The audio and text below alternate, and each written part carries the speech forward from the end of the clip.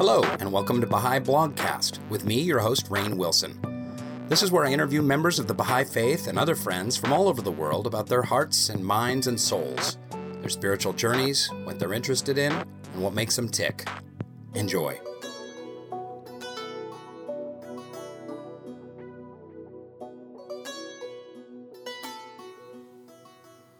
Hello, Baha'i Blogcast listeners. It's me, Rainn Wilson.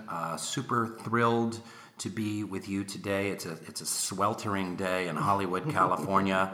I have a new guest that I'm really excited about. This is a person that I don't know at all, but I feel like I've known for decades, and really excited to engage in a conversation with her. Kamal Sinclair is joining me today.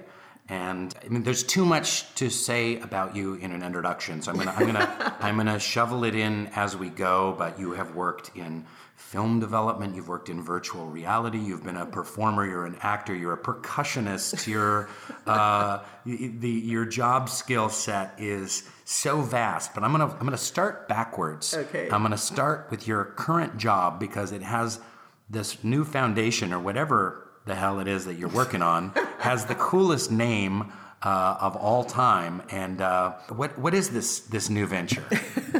That's my favorite introduction. I'm probably going to put that in my personal digital memoir that Rainn Wilson gave me that intro. Yes, I'm really excited to be able to be the new executive director of the Guild of Future Architects. Future Architects. Future Architects. It sounds like a punk band or something. It kind of is. It is a little punk, I must say. This is kind of a vision of Sharon Chang, who's an incredible philanthropist. She comes out of technology and media, and she's been kind of approaching the whole work of social justice and impact investing and social entrepreneurship from a very different lens than the traditional kind of status quo lens. She invests in story first and in people first versus business model and kind of metrics first.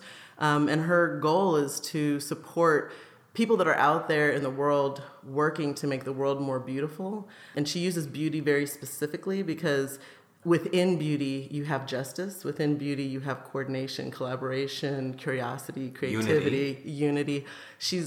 And I think it's a kind of a wonderful goal. And like, for example, I was at the design school in Stanford a couple of months ago, and we were talking about design thinking, which is a huge kind of movement that came out many years ago. IDEO is one of the key organizations that has evangelized the idea of design thinking, but it's still at its core trying to design for consumers, the whole consumer, but in the end, we're still defined as consumers. And so me and this guy from the design school, where this design thinking and IDEO kind of emerged from, said, well, what about designing for prosperity, which is more than just the consumer. It's looking at the whole ecosystem of how, well-being and resources to support well-being come into play. And then he said to me, actually, I think the most, kind of best way to focus our efforts at designing the future is to design for beauty. And I said, ding, ding, ding, that's kind of the next phase of my life, is to support the people out there in the world, whether they're coming from the arts or the sciences, technology, philanthropy, policy. How do we think about moving beyond this kind of consumer-based capitalist criteria for what looks like effectiveness, like GDP versus the kind of happiness index of a country, and kind of shift to designing for beauty, which brings in a much broader set of factors. And this is a critical time that we have to make this shift and this mindset shift, because we're entering into what they're calling the fourth industrial revolution, which is 4 different kinds of technologies that are going to make some major disruptions. That's artificial intelligence, bioengineering, immersive media, and the decentralized web, or the Internet of Things.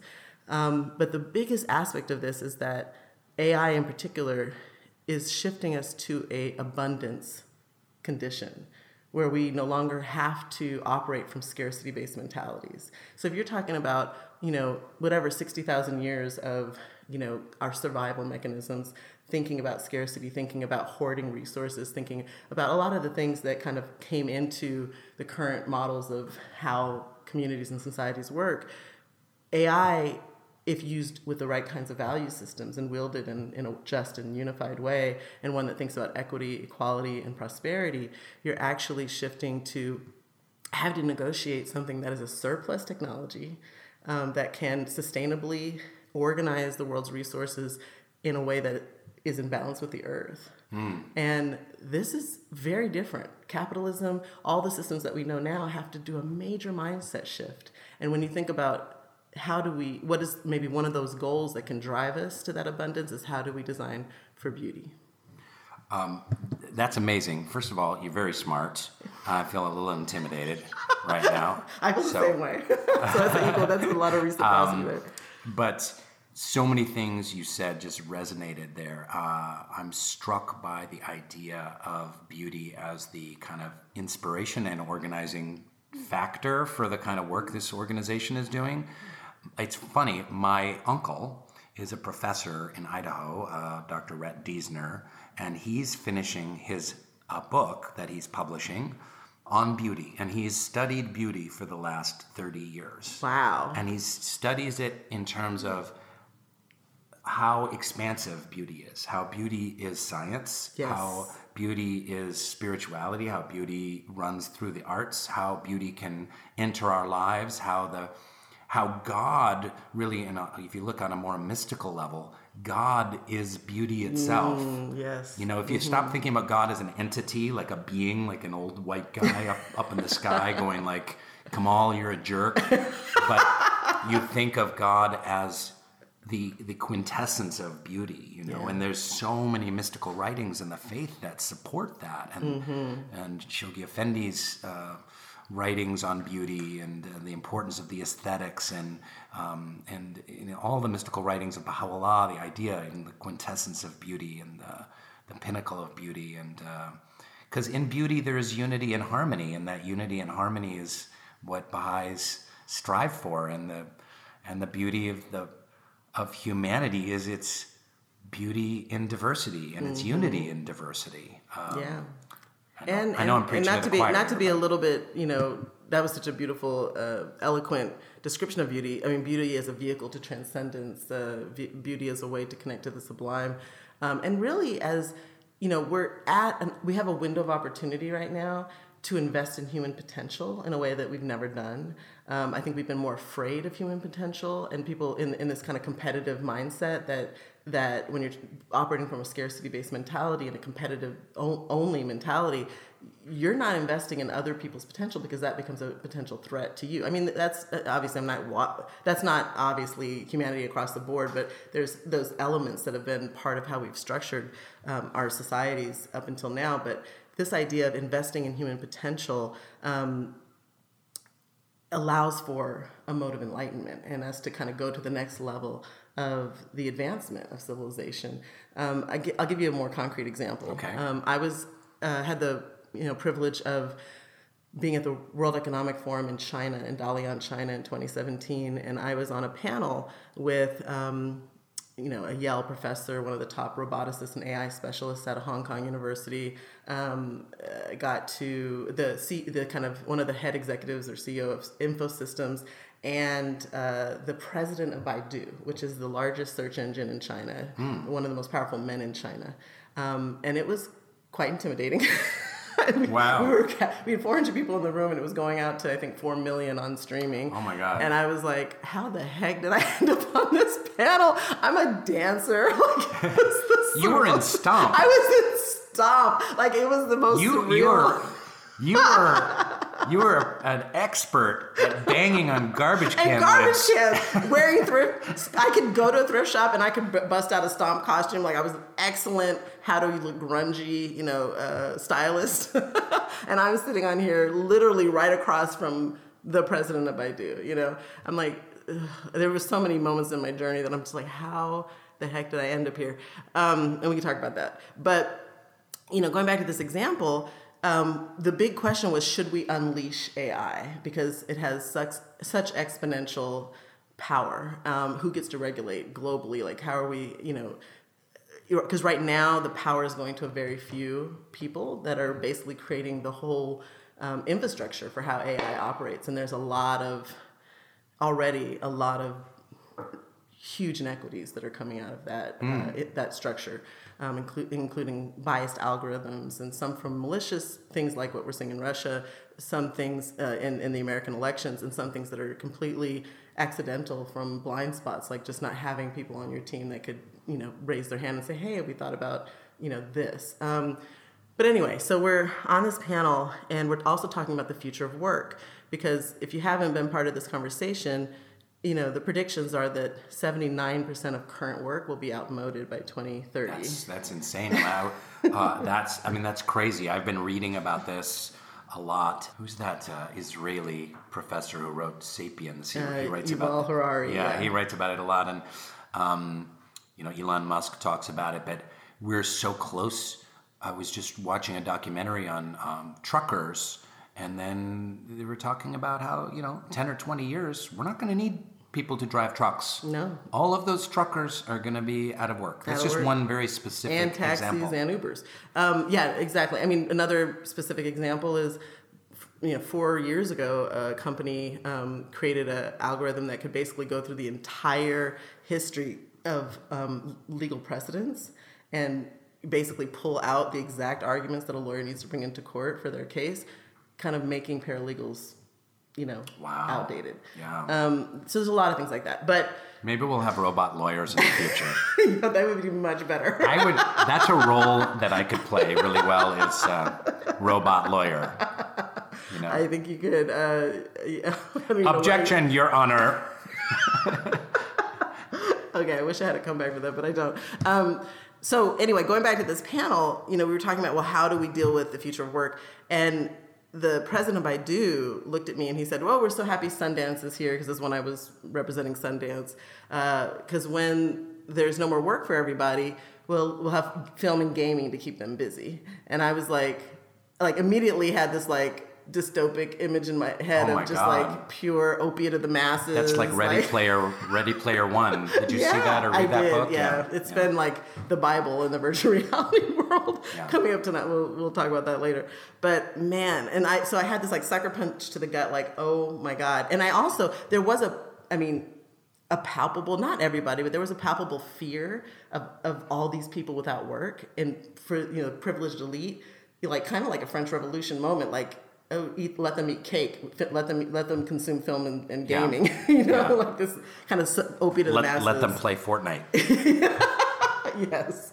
But then right next to him was the Infosystems executive, and he said, look, I've already outmoded 11% of my workforce to AI. That's 11% of 250,000 employees. So Holy it's a moly. Pretty considerable number. He said, but instead of firing them, I put them in an imagination department to imagine our future. Wow. And so for me, we have a choice ahead of us of continuing to kind of divest in human potential or force people into kind of patterns that serve a corporate need or, kind of an elitist or privileged need, to actually taking the time and the kind of reduction of labor in traditional sense to allow people to kind of mine the gems, their virtues, their own creative potentials, their particular gifts that God has given them to bring into the world, and unleash human potential on a level we've never seen in human history. Never. And so what does that mean? In the writings, it talks about how we're kind of still babies and we're adolescents. We're at the adolescent stage. Mm-hmm. Could you imagine, with this technology releasing us from certain kinds of repetitive, in some ways undignified or demeaning labor, especially when they're contextualized in those terms, and allowing us the freedom to kind of really expand human potential? I can't even imagine what that means for 100 years from now. Yeah, that's incredible. So let's go back. Let's back this up a little bit. We dove right into the deep stuff, which I like to do sometimes on this podcast, and I thank the 137 people who have tuned in to listen to this. Hi, everyone. So you grew up on a ranch in Costa Rica with Jimmy Seals, and in a family in the 80s as Baha'i pioneers. Is that how you grew up? Tell me about that. Yes, I grew up with the most 60s, 70s version of the American Baha'is that you can imagine. An interracial couple. My dad became a Baha'i. His story is quite legendary. He like, if he hadn't left a room that he was in and ran to a Baha'i fireside and declared himself, he would have been shot and killed. So that was like, just a lot of, kind of mystical stuff happening there. And yeah, my dad was best friends with Stills and Croft back in those days. And that was the height of Stills and Croft's popularity. And when Jimmy decided to give it all up and to leave the music business and fame and all that behind, he had a beautiful ranch in Costa Rica, and he was a pioneer. So my dad and my family joined him, and we lived on one of the houses on the ranch. What happens on a Costa Rican ranch? What are you ranching there? Well, there were horses and there were cows. Okay. I was 3, so I remember like coral snakes, scorpions, tarantulas, iguanas, bats, avocado trees. So my version of Costa Rica was very much about the animals and very close to nature. His children also lived on the ranch, so we had a lot of fun escapades. The jungle was right on the edge of it, so we would just kind of walk into the jungle and go on these treks to go see the monkeys. It was kind of idyllic. And Costa Rica is such an amazing country because they put so much priority into the environmental preservation, and there's so much wildlife, there's so much flora and fauna because of that. We spent a couple of weeks walking through jungles, and I saw creatures that I just couldn't imagine. Yeah, and that was my childhood. Just always. Did you ever see a tapir?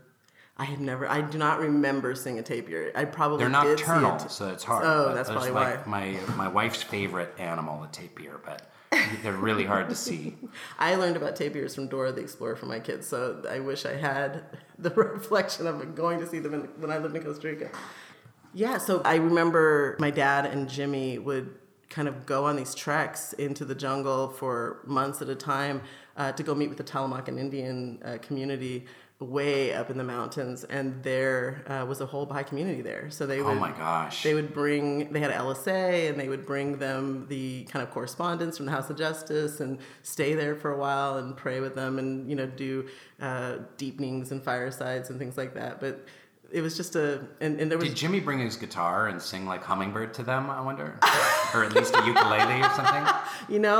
I wish I knew that, because all I remember was my dad one time coming back from one of those treks at like midnight and banging on our door. And when my mom opened the door, he kind of fell in, and he had like leech marks and stuff. And they had used diesel to get the leeches off, but he was exhausted. And I don't even remember him having a backpack. So I'm sure he had a backpack, but he just fell like this, like black guy with the afro out of here coming out of the jungle and just like leech marks everywhere and smelling like diesel. Oh man, that's crazy. That's crazy. But I think it was a really wonderful experience to be in that environment in my early childhood years. It gave me a sense of not being just an American, but being more of an international world citizen. Mm-hmm. Exactly, a world citizen. It gave me a sense of connection to the sublime relationship of nature, and there was a kind of a flow state, kind of spiritual energy around the whole mission and the unity of the group of people that we were engaged with. Emma Dickey, George, her cousin, like all these Baha'is that were Americans that had come to Costa Rica, as well as the Costa Rican Baha'is that we were in community with. And so, I lived as a child in Nicaragua. I didn't know that. So from 3 to 5-ish, I was in Bluefields, Nicaragua, on the Caribbean coast. We have this in common too. Same thing. Oh my God. We both also went to NYU acting school, so we have a lot to talk about. Wow. That's really that's a beautiful story. And then, and not much longer after that, you went to Southeast Asia and New Zealand as a 12 and 13-year-old artist, performing with an arts group, and you met Ruhia Khanum, I understand. Did. So what is that adventure? That's awfully young. I know. Now I have a 13-year-old, and I'm like, what were my parents thinking? Because they didn't come with you. They're like, no, nobody came with me. They put me on a plane at 12 by myself to go be on tour in Southeast Asia with an Australian, Baha'i arts group. And now that I have a 13-year-old, I was like, I'm just like, I mean, they said they just had faith. I don't recommend necessarily that kind of faith because I got lucky. Sometimes I would love to put my 14-year-old son on a plane to like Guam or Nepal. And you're like, okay, kid. No internet service. Figure it out. Yeah, that was kind of how it was.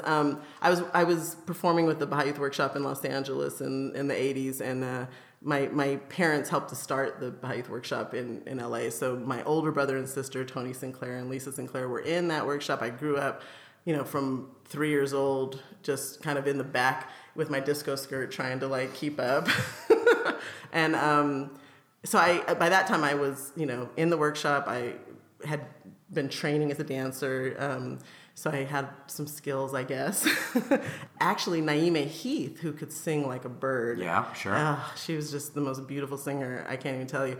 They had actually approached, basically the House of Justice was looking for a youth to join the Wildfire Theater Group that had been on tour in Southeast Asia for a year as part of an Entry by Troops initiative. And so one of their troop members had to leave, and they still had about like 3 more months of the tour left. And so they wanted somebody that could dance. They wanted somebody that was, because they were all, white. They wanted somebody that was from a different ethnic background. Mm-hmm. And so they actually invited Naima to come, especially because she could sing and dance, double threat. But she couldn't go. And so I don't know if she recommended me or somebody else recommended me. I was 12 years old at the time.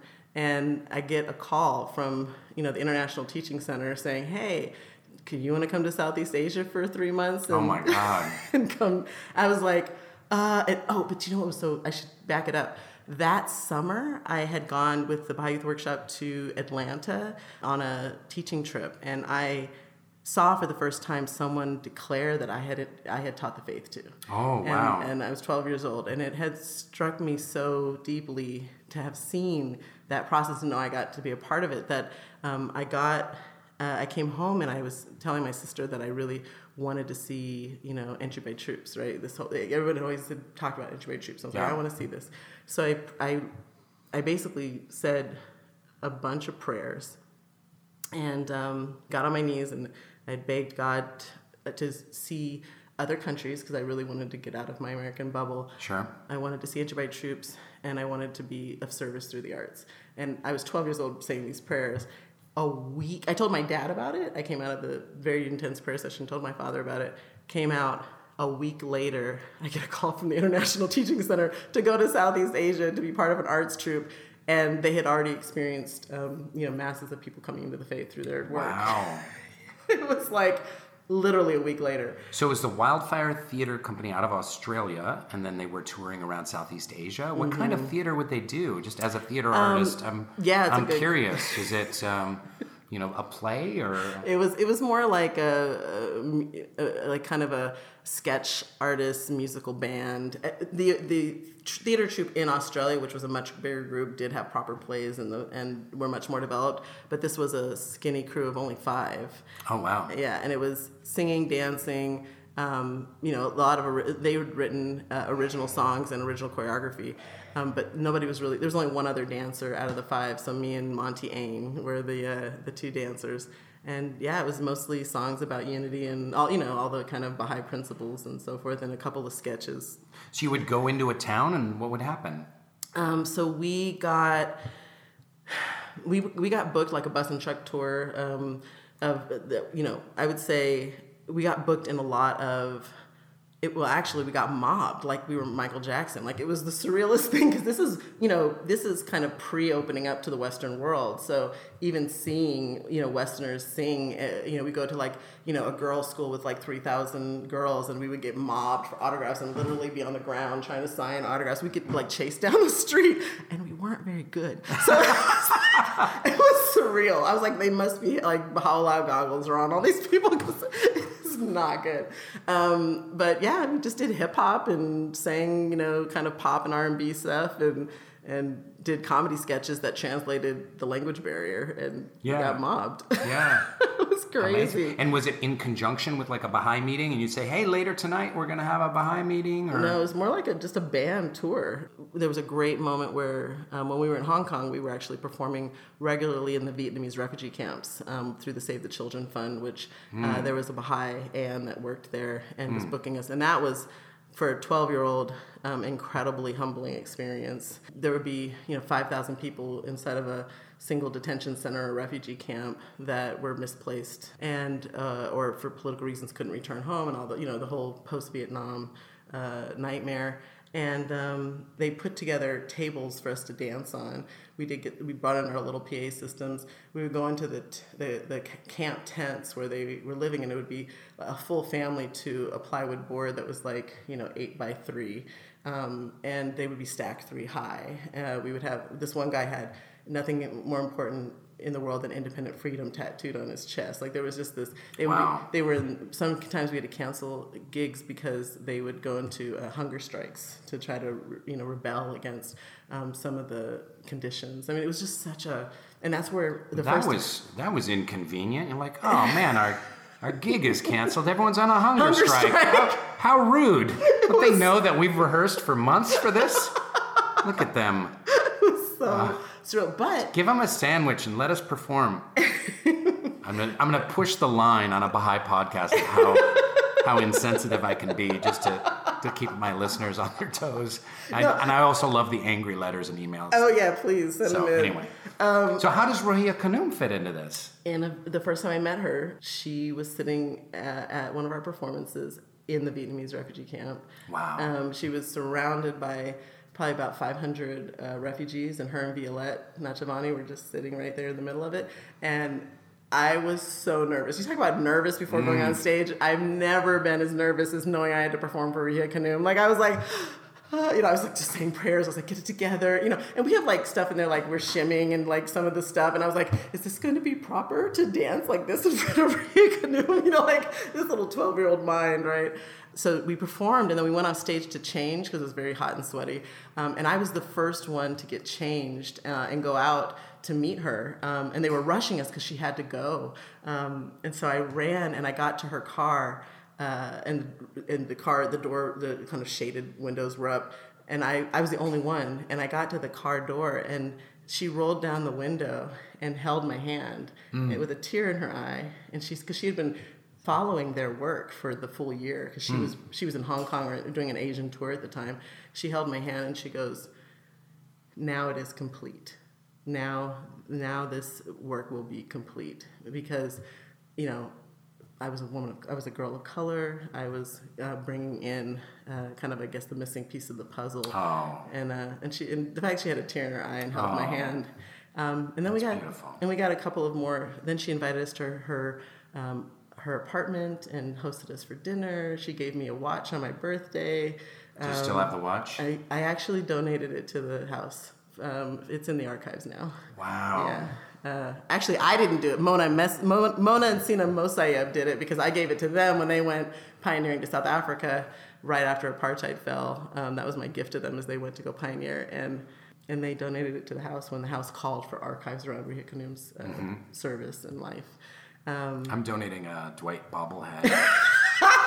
That will be cherished. to the Baha'i archives. It's funny too because it's a really cheap watch.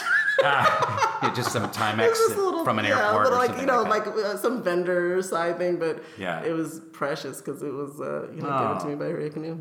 All right, so let's flash forward a little bit here from 12-year-old wildfire performer.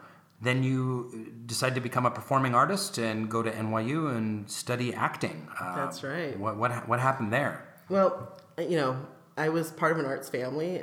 My father had always been a great advocate of the power of the arts as one of the kind of wings, sciences and the arts that are the wings of civilization and advancement of civilization. So from the early days of the Baha'i Youth Workshop into, I always wanted to be a dancer. That was clear as day. So I trained in LA at Hollywood Dance Studios. And then I went to LA County High School for the Arts for theater, and there, NYU or Juilliard were like the two paths to go. And Juilliard felt a little bit. I didn't audition because I felt like I was a little bit more experimental than that, not as traditional. And so I went to Tisch, and I was in the experimental theater wing at Tisch. Oh, good for you. And were you focusing more on dancing or acting, or you kind of wanted to do both? Both. I got an opportunity to direct in high school, and so that really gave me the bug of, having a dance background and a theater background, because I took theater in high school. I really wanted to be able to integrate both into my practice. So experimental theater seemed like the best route to go because it was such a physical theater style, but still very rigorous in terms of language and in terms of story structure and in terms of, character development. So that's how I ended up at Tisch. I was there for a year. My friend who went to Juilliard, Damien, he said, "Hey, there's this show Stomp. Do you want to come down and watch it? They have an audition tomorrow." And I was like, "I don't have $40 to pay for that ticket. I was a starving NYU student." And he goes, "I'll pay for you." And so he took me to the show, and then he forced me. And I was like in the third row, and there was like this phenomenal group of like virtuosic dancer, drummer people, comedians, and I was like, I can't do that. That's just like completely, I don't have that skill set. So he forced me to stay out in front of the Orpheum Theater until the cast members came out. And two of them were former ETW students from Tisch. And so Amina Kaplan, and they were like, "Yeah, you should audition." They'd never seen me. I'm like just a random kid on the street. Yeah. They're like, "Come on, you should audition tomorrow." They'd like pump me up. And I was like, well, it's an experience. Like, if I do this, I'm going to be auditioning. Like, I had this whole, kind of dream of the kind of actor I was going to be. And I was like, this will, like, get my feet wet and what's it like to audition for theater in New York. So I just did it as an experiment, and I got the gig using Baha'i Youth Workshop step dancing moves. Oh, nice. And then I was with the troupe for 6 years. Thank you, Oscar DeCreux. Yeah. For 6 years? 6 years, yeah. And were you performing in their downtown location or the tour or both? Yeah, both. I was at the Orpheum for the first year, then I was on tour for 2 years nationally, and then I started going on international tours. I decided after the 2+ years on the road that I wanted to go back to NYU to finish my degree, so they had me as a swing in New York, so I only had to do 3 to 6 shows a week rather than that's great. 8 shows a week. That's great. And so I used my Stomp money to pay for my NYU. Did you do some theater work at NYU that really turned you on and blew your mind? What were some projects you were involved in? Well, we did a lot of Brecht. We did a lot of... I did a lot of Brecht. A lot of Grotowski. I did all that. I did that. Yeah. A lot of Meisner. Did you do plastiques? We did a lot of plastiques. I actually really love plastiques. I love plastiques. I was like, it kind of reminds me, to make a spiritual connection between plastiques and virtue development. Okay. The idea of plastiques. So plastiques for those. Oh no, go ahead. For it. No, you're the. So you probably know more than me because I only did a couple workshops on them. But it's a way of using specific movements of the bodies, movement isolations in the body that release feelings both for the performer and the viewer. Yes. And so there was this one exercise that we used to do where, basically part of it is to let yourself go as deep as you can with the particular emotion you're feeling at the time and let it be very kind of in your body, on your face.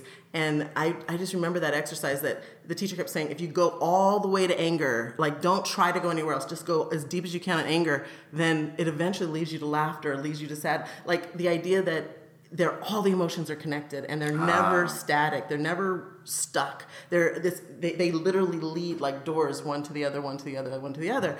And I felt like even with the idea of designing for beauty, as we've been developing this organization, we were trying to get down to what are the essential kind of virtues of this organization that we need to put in our value statement. And I said, if we focus on beauty, it will lead to every other thing. Because if you really want beauty, if you really, really focus on beauty, it leads to justice. Yes. If you really focus on justice, it leads to kindness. If you really focus on kindness, it leads to courage. There's no way. And I remember that as a young Baha'i trying to, kind of do the virtues development, that I would literally go, I had a internal practice where I would go to high school, every morning, and in my homeroom, I would identify one kind of virtue that each person in my classroom embodied in some way. Wow. Just so I could like orient myself to that way of thinking instead of like their negative qualities. But in my own practice, I would pick a virtue a week that I would really focus on. I was like, okay, this week I'm going to work on, courage. And it was really interesting as a practice. You could never just focus on courage. It always sprung open into all these other virtues. Yeah. So that's kind of what plastiques is to me. Yeah. Oh, that's great. So what happened afterwards? You graduate. This is kind of where I have a gap in your chronology before you were at the Sundance Labs. It was Institute. It was kind of like so I was doing Stomp. I was finishing my BFA at NYU, and I was starting a theater company all at the same time. Oh, you started a theater company? Yeah, so I had a theater company called Universal Arts, and we did a number of plays that we were at the kind of hip-hop theater before hip-hop theater had a definition. Sure. It was definitely the fusion of dance and spoken word. And did you work with Savion Glover at all? Actually, yeah, Bakari Wilder from Savion Glover's troupe and Jason. We had a lot of the Noise Funk crew, because it was like all of us young Noise Funk crew and all of us young Stomp crew and the Blue Man Group and Boogie Down Productions, the Rocksteady crew. Like we were all doing this thing in downtown, and it was within the art scene in New York in the late 90s, and we kind of just kept fusing and merging. It was such a vibrant community. Oh my God. It was brilliant. We would go into a studio, and we would have 10 dancers, 5 musicians, a couple spoken word artists, and we would just create something within an hour that ended up on stage a month later. Like it was crazy. The energy, we were just making work. It was one of the most rich spiritual flow states I've ever been in. Intellectually rigorous, all about social justice, and a lot of fun. Yeah, that's Had great. a great time. And were you able to keep unity in your troupe? In your theater company? We had a really strong, really unified group.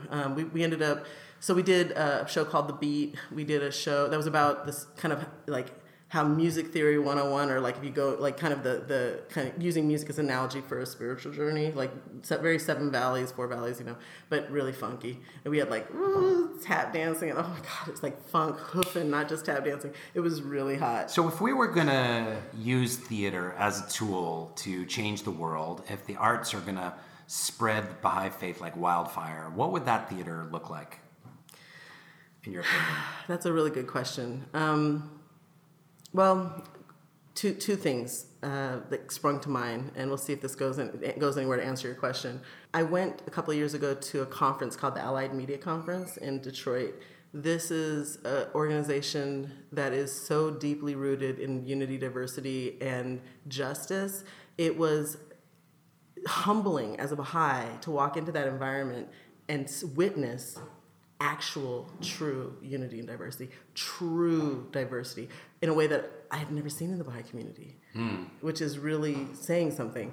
You had every kind of race, ethnic group. You had every religious group represented. You had all kinds of identity.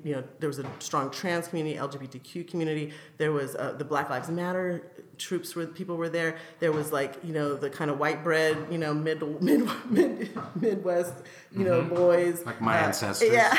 And the thing that I loved about it is that it actually had a real safe space for everyone without this kind of assimilation of everyone having to code switch out of who they really authentically are.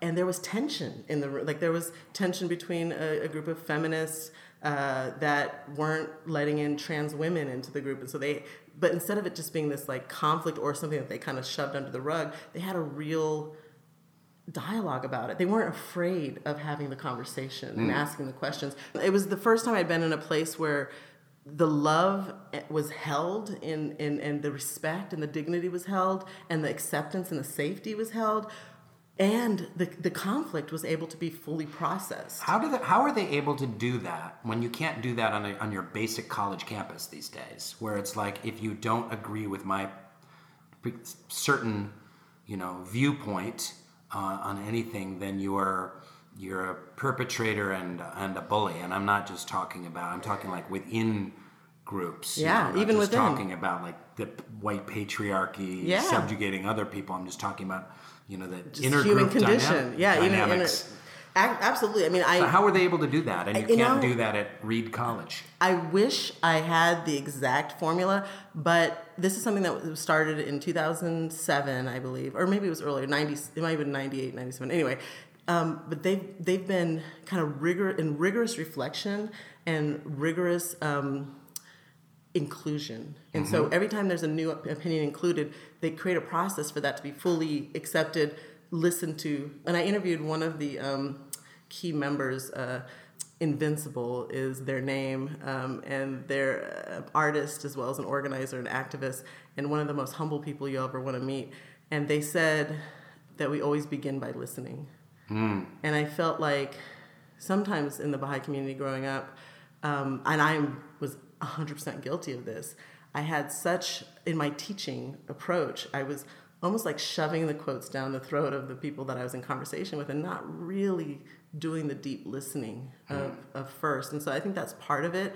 And the other thing I would say, so that is something, if you're talking about the ideal condition, I would say that that's one of the things for Baha'i Arts Troupe. But the other one, I came from MIT's Co-Creation Studio's big Collective Wisdom event last fall. And there they did this deep study of what co-creation really looks like and what collective wisdom really looks like historically in the arts and in technology. And they showed a film that was created by the Hagagai community in Canada. This is an indigenous community of about 150 people that wanted to preserve their language, and only 7 people still spoke the language that were all elders and dying. Wow. And so in order to do that, after much consultation, they decided making a film in the language was one step towards that. Oh. And having the entire community be part of making that film, writing it, everything.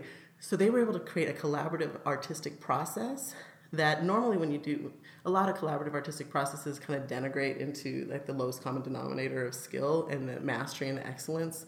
And a lot of times in the Baha'i Arts, that kind of was one of my frustrations, is that, I would get too easy claps as an artist. It would not push me to reach my own potential because I didn't feel like there was enough, loving critique in the Baha'i Arts, if you will. And there, they were able to find a level. They did not sacrifice mastery and beauty, and they had non-actors acting. They had brand new people learning how to. They did have a professional DP and they had a professional director, but everybody else learned and did capacity building, and they were able to maintain mastery and inclusion. So there's some kind of combination of those two that I think when we see Baha'i Arts that can truly kind of contribute to the conversation in a way that's going to get out of our own bubble, that those are elements or characteristics of it that I see would be fundamental. And I think, too, we're living in a world where there's all these silos and there's so much rancor between groups and belief groups, and everyone is broken up into smaller and smaller tribes, a lot of it because of the internet, because we have these little bubbles that we live in on our Facebook and our Twitter, and we echo them and mirror them. The arts are the only thing that have the ability to bring really diverse people together, and you see that at concerts, you do. True. You do. Yeah. You go to a Beyonce concert and you're seeing old people and young people and black people and white people and every race under the sun, and people all united by the music itself. So I think we're going to get to a point when humanity's hunger for the arts is so great, because it's the only thing that will alleviate all the suffering of disunity. And also I used to have this talk I gave on the arts and the Baha'i, my understanding of the arts as a Baha'i. And, if the purpose of life is to know and to love God and to carry forth an ever-advancing civilization and to develop virtues, all three of those the arts are essential for all three of those. One, we know that when you really pursue the arts in an authentic way, it is a path to know and to love yourself, which is part of a way of getting to know and to love God, in terms of we see God in each other, we are attracted to the godlike qualities in each other, and the arts is the place where you have the expertise in the human condition. It is where we have catharsis. It's where we break open the soul and allow those things to shine unhindered so that we can see godlike qualities in action. It is a creative process. It's not something that is an intellectual process. It's a flow state process that creates another level of transcendence, connection, and knowledge generation, which is not a rational or logical one, but it is one that is a fundamental, brings realities into consideration for the world to wrestle with and to advance as we unpack it.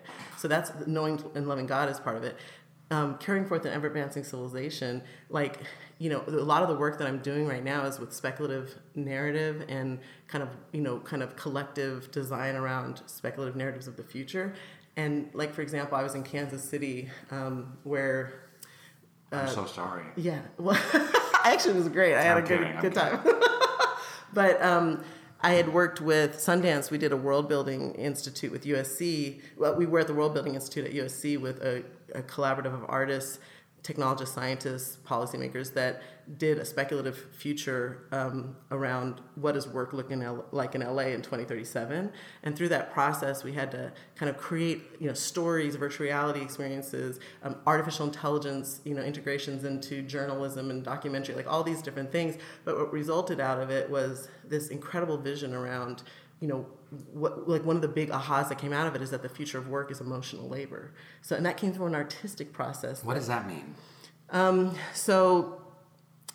this is something that was, the guy that created self-driving cars for Uber agreed with, which was okay, I guess we're onto something, because we had a panel about it at Sundance. But basically, if the robots and the AI are able to handle the kind of repetitive tasks, the things that are kind of the nitty-gritty labor that, whether it's digital or manual, it frees human beings to do things like caregiving, being in time and in space with community, being in time and real space with your family members and that kind of thing. And it let's say in the world of the medical field, a doctor right now is almost like a robot, right? They're trying to do analysis. They have time limits. They're trying to 8 minutes per patient. It's ridiculous. Well, you now have AI that can predict things they can look at scans of MRIs or X-rays or CAT scans, and they within seconds even can diagnose things that might have taken a doctor and his team or her team or their team a lot longer to. So now there's more time that frees up the doctor to do more of the emotional labor, which they've also proven that the more emotional labor goes into time with the patient. There's even this one group that's there's some hospitals are now hiring storytellers to write the biographies of each patient, because when the doctor reads their biography, their effectiveness in care goes up some percentage, because they care more about the actual person in front of them. Wow. So that's one example of how AI frees us up to be more about the emotional labor. So the way in which the arts itself allows us to know and to love God, the way in which it helps with the advancement and the ideation and the knowledge generation about how we're advancing humanity. And then the third is virtues, right? Okay. So this is a thought that I had when I was in high school, but I was if this world is a journey of us to develop and mine the virtues in our own souls, that comes through experience and tests and through, practices, and we can't all have all the possible test experiences that might help us to, mine those gems or polish that gold in terms of our virtues. But through the arts, I get an hour and a half of watching a certain film, and I've gone on an emotional journey that has taught me something about an aspect of my own virtue that I now have access to in a way that I didn't before I saw that film or went to that play or saw that piece of art. So I think the arts itself is a way of us kind of crowdsourcing the virtue development within each person. Oh, wow. Yeah, it increases compassion. And it allows you to, I'm on the Center for Advanced Virtualities board at MIT, and they have proven neurologically that, particularly in virtual reality, if you've gone through a certain kind of experience with a certain fidelity in virtuality, neurologically, you've gone through that experience, whether you physically did or not. Yeah, there's a woman here in Santa Monica, I completely forget her name, but is doing a lot of this VR work where she did virtual reality, which for those who don't know is when you put on a mask and it kind of creates a 3D simulation as if you're there, and gloves too, as if you're interacting in another environment. but she did it like in a refugee camp, so that you're in a Jordanian refugee camp, and it's really like you're there among the people, and that it increases, psychologically and scientifically increases your capacity for empathy for those people. It's a tricky one. The the empathy machine. Yes and no. Yes, going through these experiences does allow us to access experiences that are going to heighten our ability to understand certain experiences and develop certain virtues. There is a line, though, that needs to be articulated and respected around, there was a kind of an attitude in virtual reality. Palmer Luckey, who created the Oculus Rift, had made a statement that The Guardian published. He said, it's a moral imperative that we create virtual reality so that, people, because everyone in the world is never going to be able to get all the great things that the world has to offer. So through virtual reality, they can, like he said, Chinese workers and people in Africa can get at least some semblance of the experience of how great we have it here in California. Ooh. Yeah. So there's a little bit of a patronizing, kind of like a privileged safari into poverty, a privileged safari into trauma that we have to be careful not to fall into. And then there's that patronizing kind of trauma tourism that you could do, like kind of, I'm going to do a VR trip into where people are starving, and like, I feel so good about myself that I went and visited them, and meanwhile I'm going to drive my Prius home and sip my latte on my way home and feel bad for those poor people. Exactly. And no action. And no action. No change.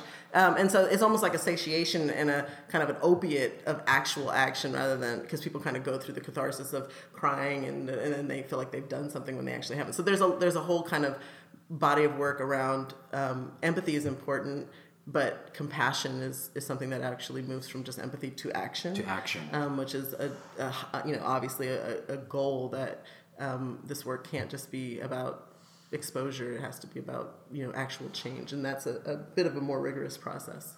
So you were talking before about AI, and I know Ruha Benjamin does a lot of work on this kind of future speculation and how it intersects with race and with prejudice and with racism, and how a lot of biases carry forward into that work.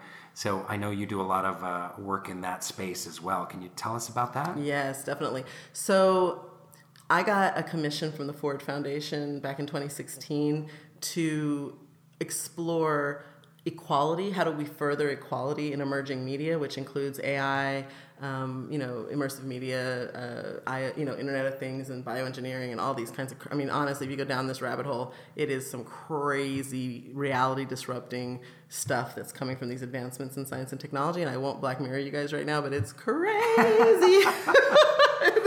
Woo! Anyway, because I had a front row seat as this kind of outsider turned insider into the tech world.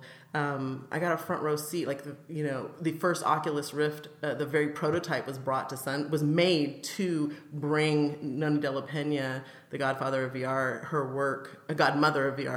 to bring her work to Sundance in 2012. So, and I was in the room when Palmer Luckey, who created the Oculus Rift, was like a 19, 20-year-old intern for her, and they couldn't bring the USC $50,000 VR headset off campus, so he said, maybe we could do it with a phone, and that was the prototype for the Oculus Rift, which got $2 million off a Kickstarter, $2 billion from Facebook, and then exploded the whole kind of secondary gold rush around VR, because it's a 40-year-old medium, it's not new, but it started kind of the second gold rush, and therefore I had a front row seat to.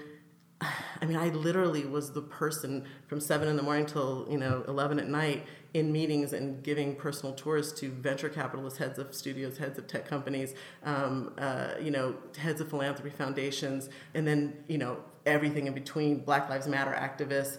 We just had this incredible array. We went from having a 4,000-person exhibition at the festival in a 10-day period, the New Frontier section at Sundance, to 25,000 people pushing into this one. We had 50 pieces. So for those who don't know, the Sundance is a film festival. There's also a Sundance Lab, but there's other aspects to Sundance. So this is what you're talking about, the digital media side of it? Sundance from the beginning has always been multi-platform. platform. Like we've had a theater program since the beginning. We used to have a dance program. It kind of fell off in the 90s.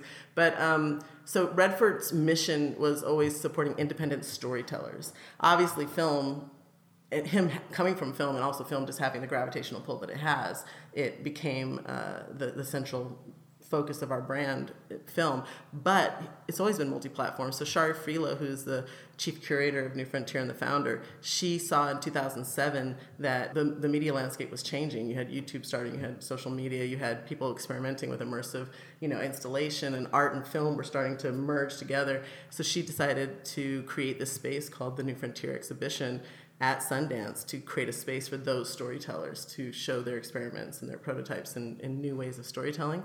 And I got a chance to be one of the first fellows of the inaugural lab that they created for New Frontier artists in 2011 with a project called Question Bridge Black Males, which created a transmedia documentary, interactive documentary and art project to facilitate a mass conversation among Black men in America.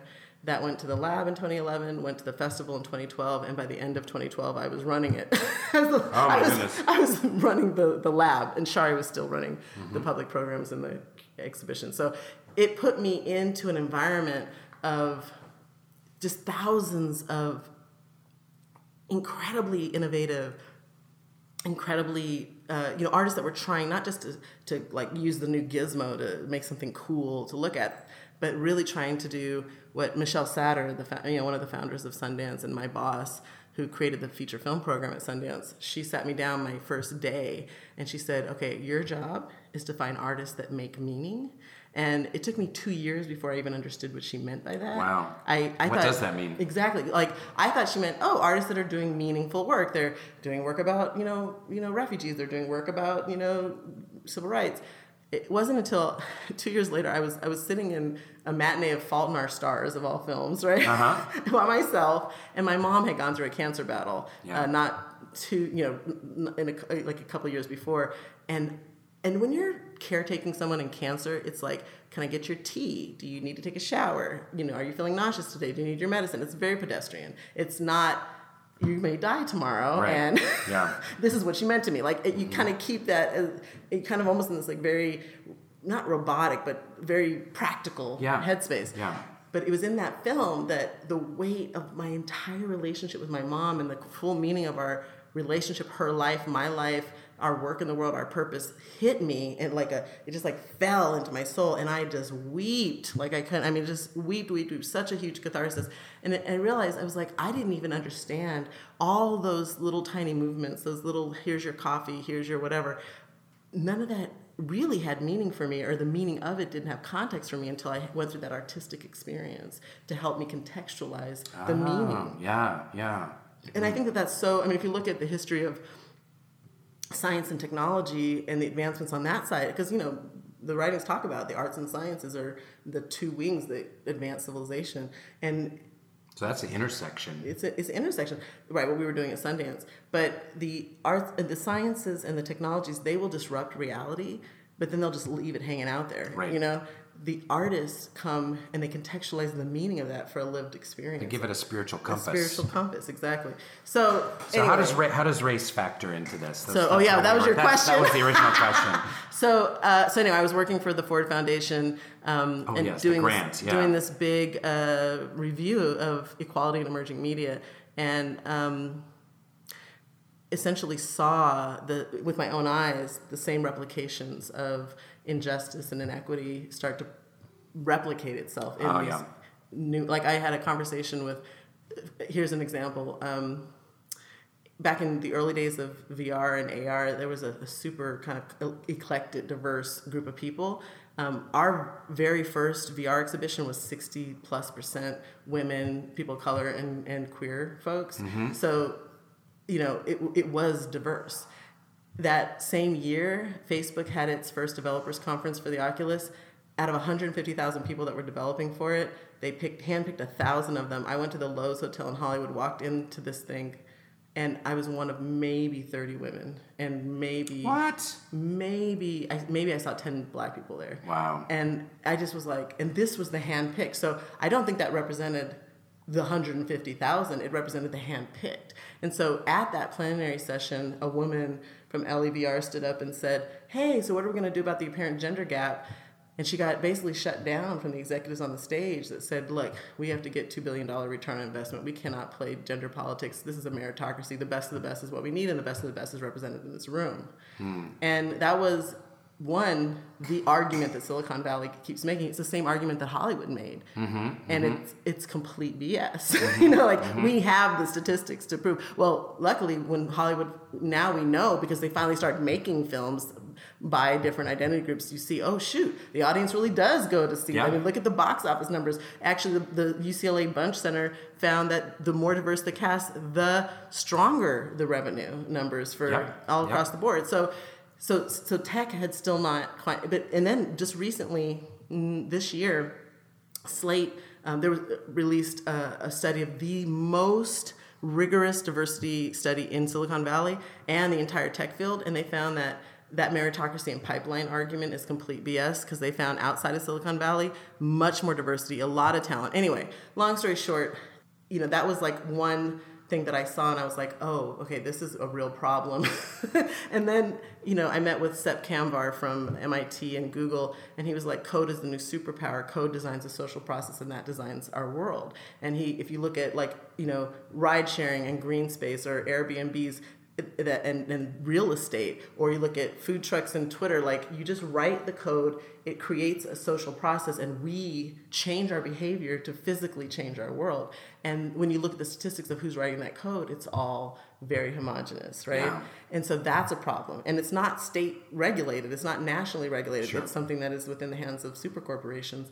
So that's a problem. And then I went to Google, and I met with Robert Wong at the Google Creative Lab, and he was saying that he fears that we will not be able to design a human-centered future because the artists and the people from the humanities are completely marginalized in the tech world as pairs of hands and not at the table of thought leadership. And we saw that was pre-Cambridge Analytica and pre the whole movement against, Tristan Harris and a number of... So Cambridge Analytica, for those who don't know, was the kind of the evil company that was... buying people's personal data from Facebook and kind of secretly siphoning it off and using it for political means gains, as well as economic.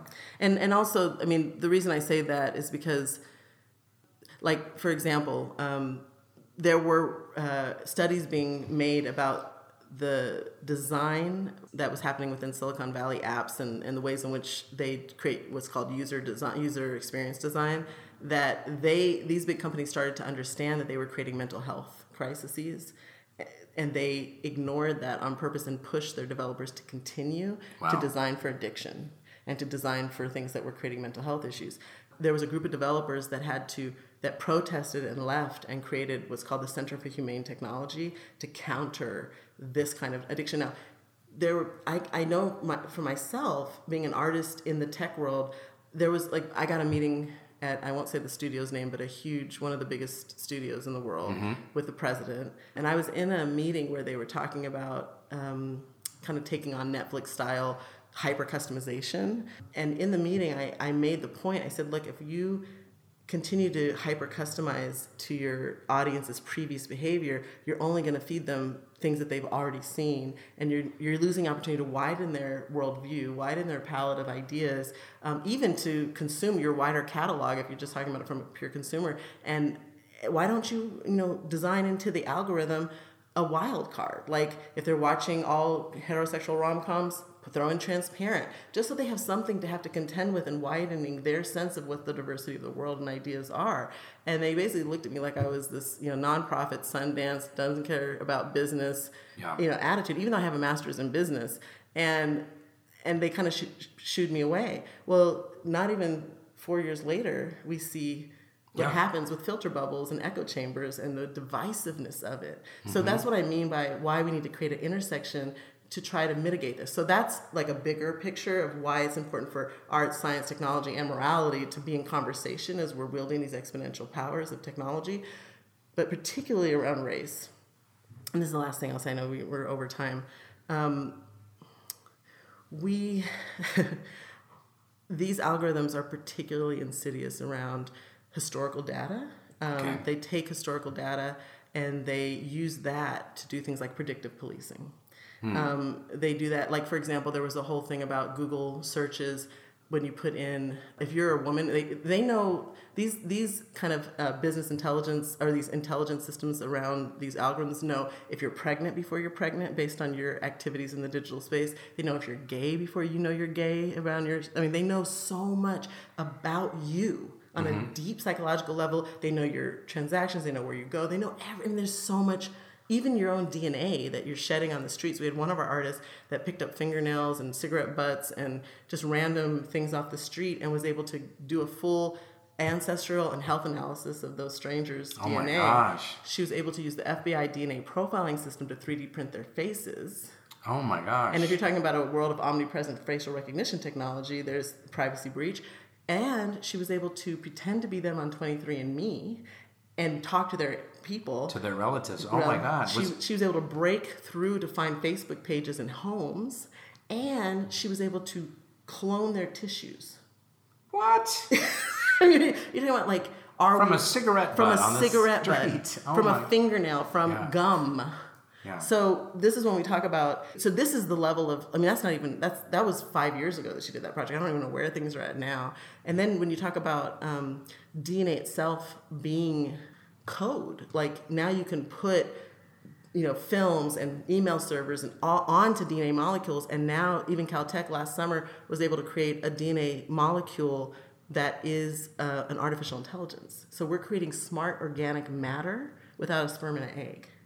Whoa. Like, this stuff is You're blowing my mind, Sinclair. I'm telling you. But my point is that it's like splitting open the atom. Yeah. Who was at the table when they split open the atom and said, oh, how are we going to wield this power? Yeah. That's where we are at. And Ruha is saying we cannot allow, like in the case of predictive policing, they're taking biased data from a system that works to do social control, particularly of black men, and using that to do unbiased analysis of where to send police to likely mitigate crime. And that's going to be in black and brown neighborhoods. Wow. Well, this is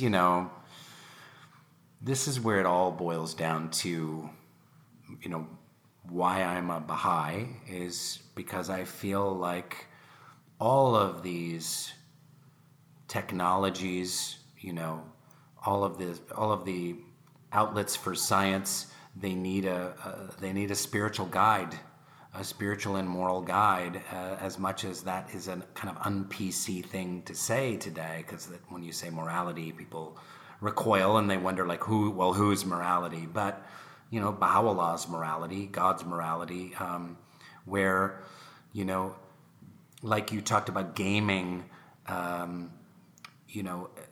relying, they have psychologists on the board of these apps and these games that in the laboratories to try and figure out how to make them more addictive. And you mentioned that and referenced that earlier. And pharmaceutical companies can control the addictiveness of the drugs that they put out there. And they knew perfectly well that OxyContin was 3 times more addictive than heroin, and consistently said the fake news of like it's less addictive than heroin, even though the studies had proven otherwise at Purdue and other of these companies. So you have these, pharma tech and digital tech, and it's going to come out with AI. But unless all of these forces have a spiritual guidepost towards the betterment of humanity, towards connection, towards collaboration, towards service, and a kind of humility, and also that spiritual guide towards beauty that you've been talking about from Future Architects, humanity is really going to be screwed. I just noticed, like with my son who's 14 and his friends, this is a generation growing up on screens, and they're programmed to be addicted to these screens. Everything they look at has an algorithm attached to it to get you to use more of that screen. And it's having a great deleterious effect, I think, on these younger generations, on their brain development, and on their social development, and on their spiritual development. Yeah, part of the challenge is the buy-in factor. Like my oldest son opted out of social media until this year, and he's almost 17. He has autism. He's very high functioning, like super genius, but social cues were challenging. And so he never really got why people are on social media in the first place.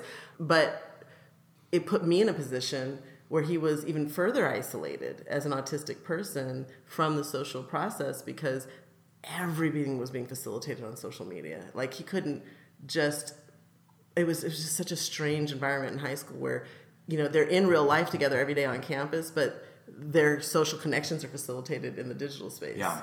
And so if he wasn't in that digital space, he wasn't aware of what was going on culturally on campus, what the conversation was on campus, who was, what things he could possibly even engage in on campus. So he was completely blind to a whole intangible layer of the reality of that school campus culture unless he got on. Once he got on, his social network expanded. I mean, in real life, because he went to... So it's kind of like one of those things, these are the kinds of choices we're going to have to make, like, But yet kids today are feeling more loneliness than they've ever felt before. They're more connected, and yet they feel more lonely, and...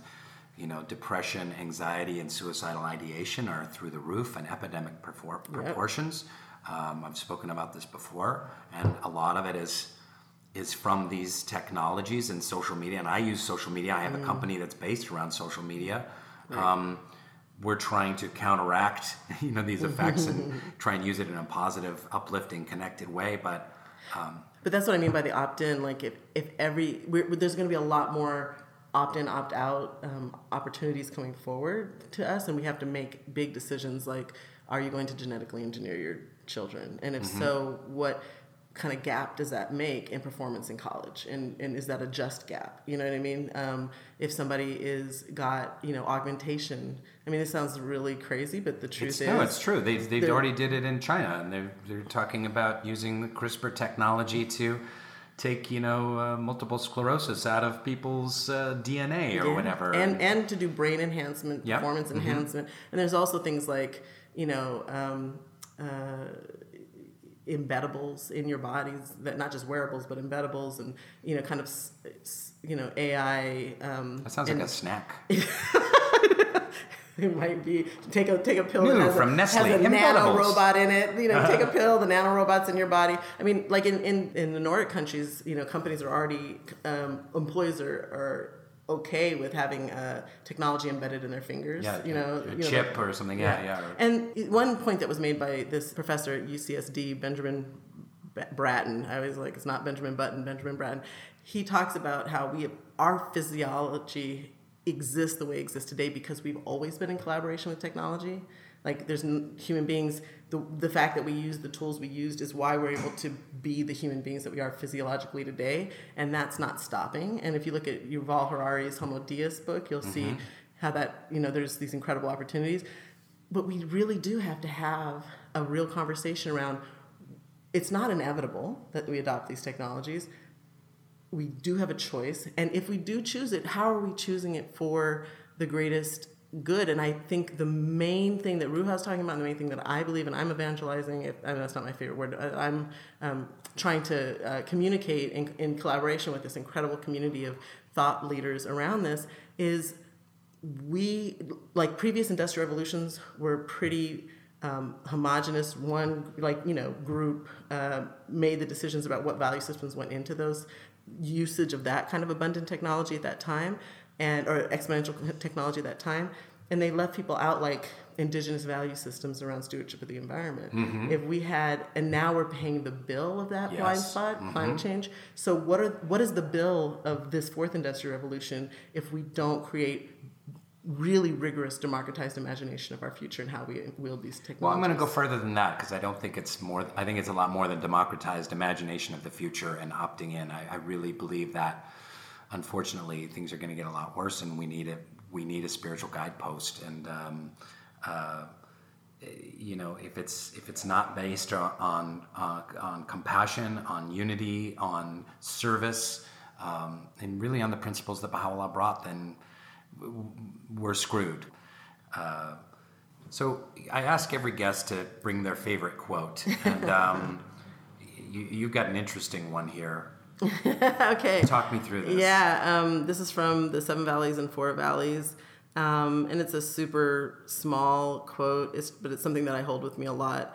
I say be, and it is, and thou shalt say be, and it shall be. And there are other quotes in the writings that talk about the power of B and E as the letters that come together to create creation, right?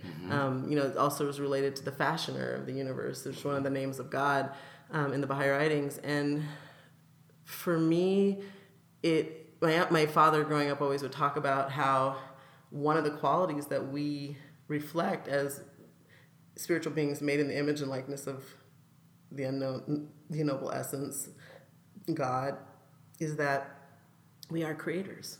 Yeah. We do bring things into being.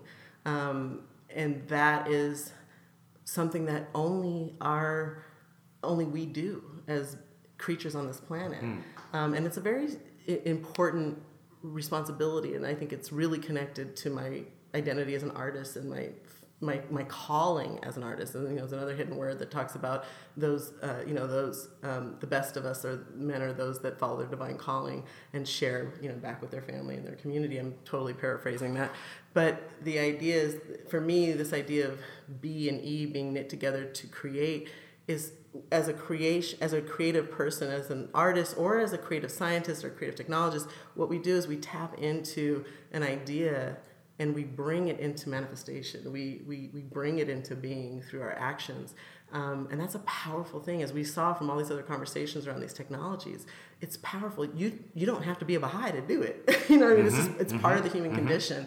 And knowing how to wield that responsibility, being thoughtful, like you were saying, about what are the moral implications, the ethical implications, the spiritual implications, the mental health implications of that process, but also where's the courage in being able to bring something into being that hasn't been brought into being before.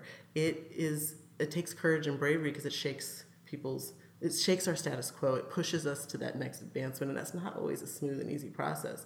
It takes a certain level of courage and bravery to do that.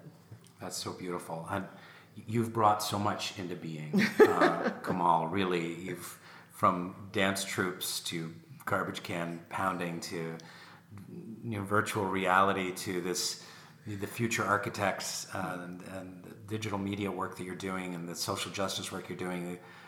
It's been such a pleasure just meeting you and hearing your story. What an incredible story. And please, will you write like 13 books? Seriously. I know you're raising kids and traveling the world and have a full-time job, but there's a lot of different books inside of you, both personal and spiritual and technological and social justice soul. And I have one called Going Undercover in Bougie Black Atlanta. That's another story altogether. Okay. But no, actually, one thing I will say is that I'm working with an incredible group of producers and my brother Robert Sinclair, where we got some funding from a couple of sources to start a doc-series we're calling it the Radical Imagination Project. And we're looking at all of these subjects and how the importance of us being able to kind of radically imagine the future so that we can get beyond things like scarcity mentalities and competition to imagine what would the world look like when we invest in human potential, when we invest in collaboration, and when we invest in social justice and beauty. So that's beautiful. Thank you so much. And thanks for listening, all 137 of you. I hope you enjoyed this conversation. Thanks for listening.